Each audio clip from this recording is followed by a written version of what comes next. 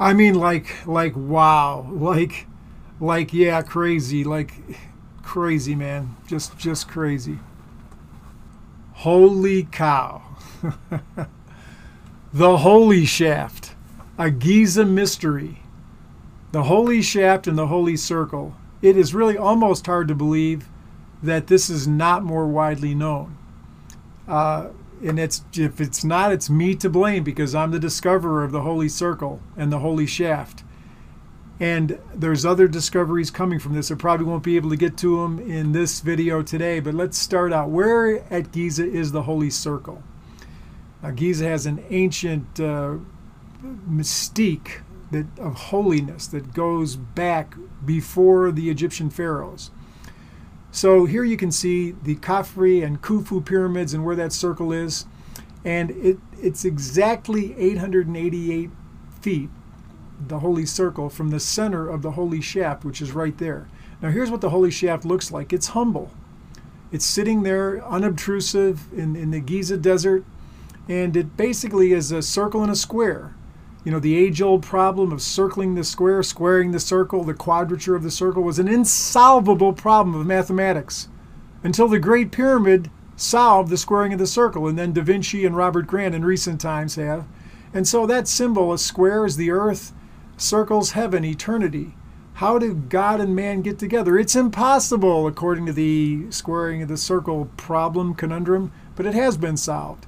And so the other esoteric symbol we've shown, the macrocosm and the microcosm, the five-sided pentagon, the six-sided hexagon, that's a symbol too of God and man, heaven and earth. And so that's what we're getting into with this Holy Shaft. So from the shaft to the southeast corner of Khufu, it's 888 feet. To the Sphinx, 888 feet.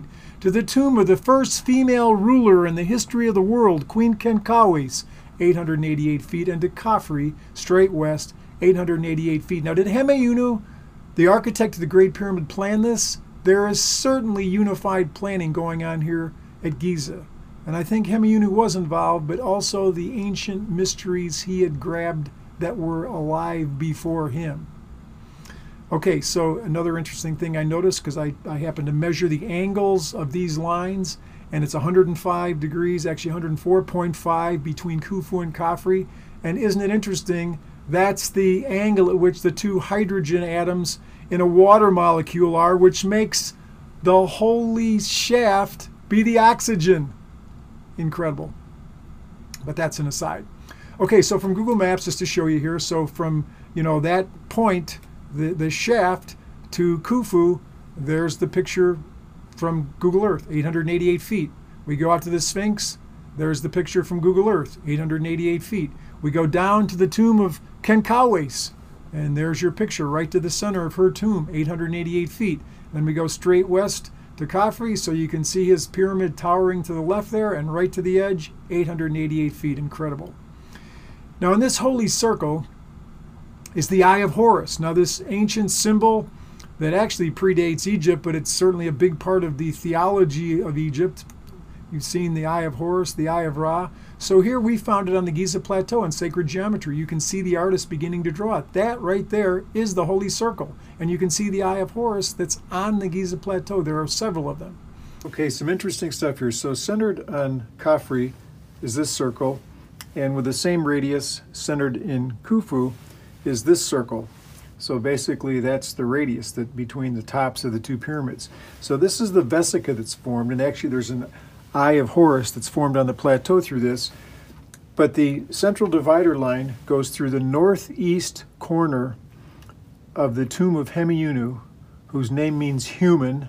So before Vitruvius and Da Vinci were doing the human divine thing, here it is from Hemiunu on the Giza Plateau. But that line also goes through the Holy Shaft. So that's incredible. Now here, the Hemiunu template, which we've found is sliced through the Great Pyramid, it's the same size as Menkaure.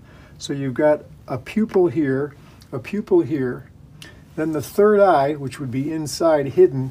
This is the size of the dilated pupil, and this is actually proportional to the size of the eye socket. So here is all about eyes on the Giza Plateau from Hemiunu, the human. So these eyes we're finding on Giza. The pyramid's well known to be a 1/43,200 scale model of the Earth. The Hemiunu template, which we showed, is 104,700 millimeters. So there's a top view of the pyramid. The red is the Hemiunu template. So that's 104,700 millimeters across that template.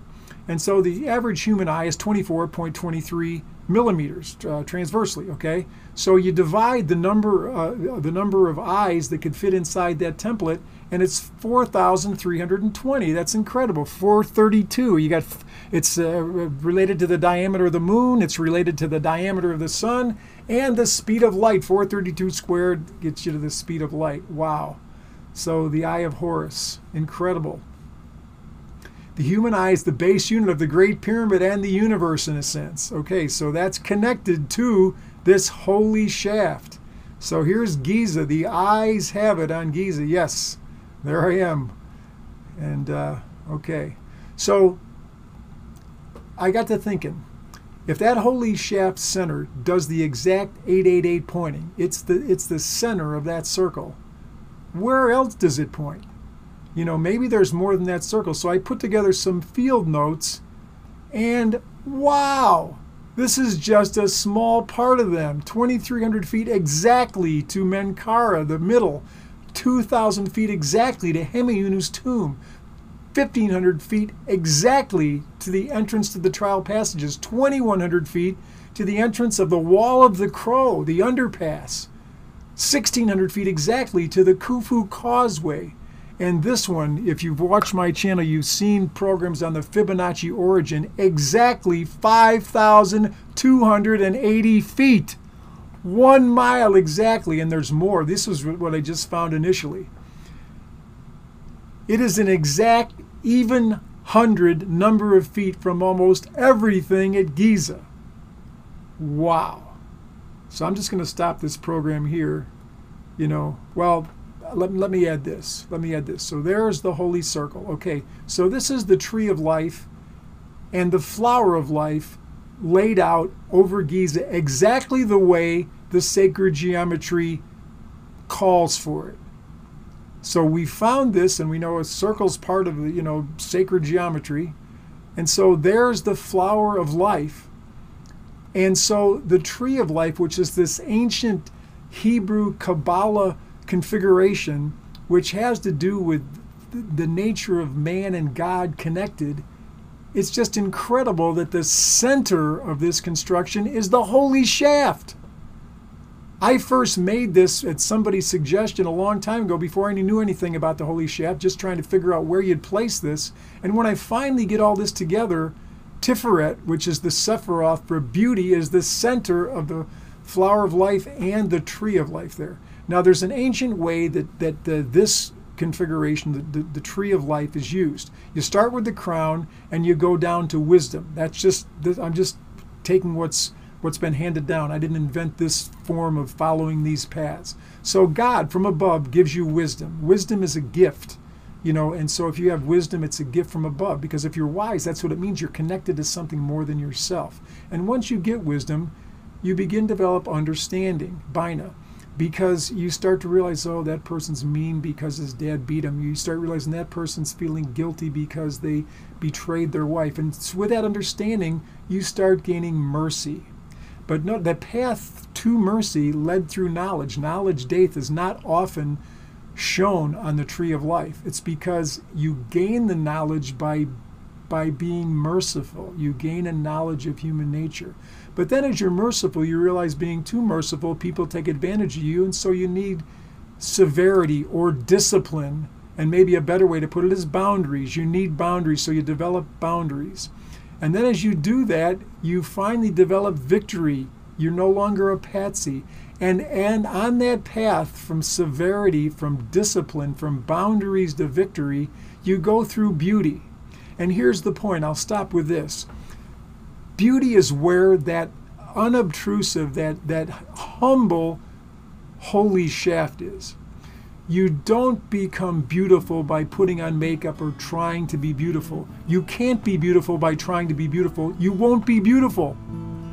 Beauty comes as a result of following the disciplines, gaining wisdom. Let wisdom give you understanding, and then that makes you merciful with the knowledge you gain. And then you need to develop borders and boundaries so you can have a whole and complete life. So I hope beauty is yours, and we're going to talk more in our next video about this incredible evolution. Thanks for watching. And though I'm thinking that it might take long, I can hear the singing of a blackbird song, and he's sitting all alone on a crisscrossing wire. He's fading in at the fading out of my dying fire.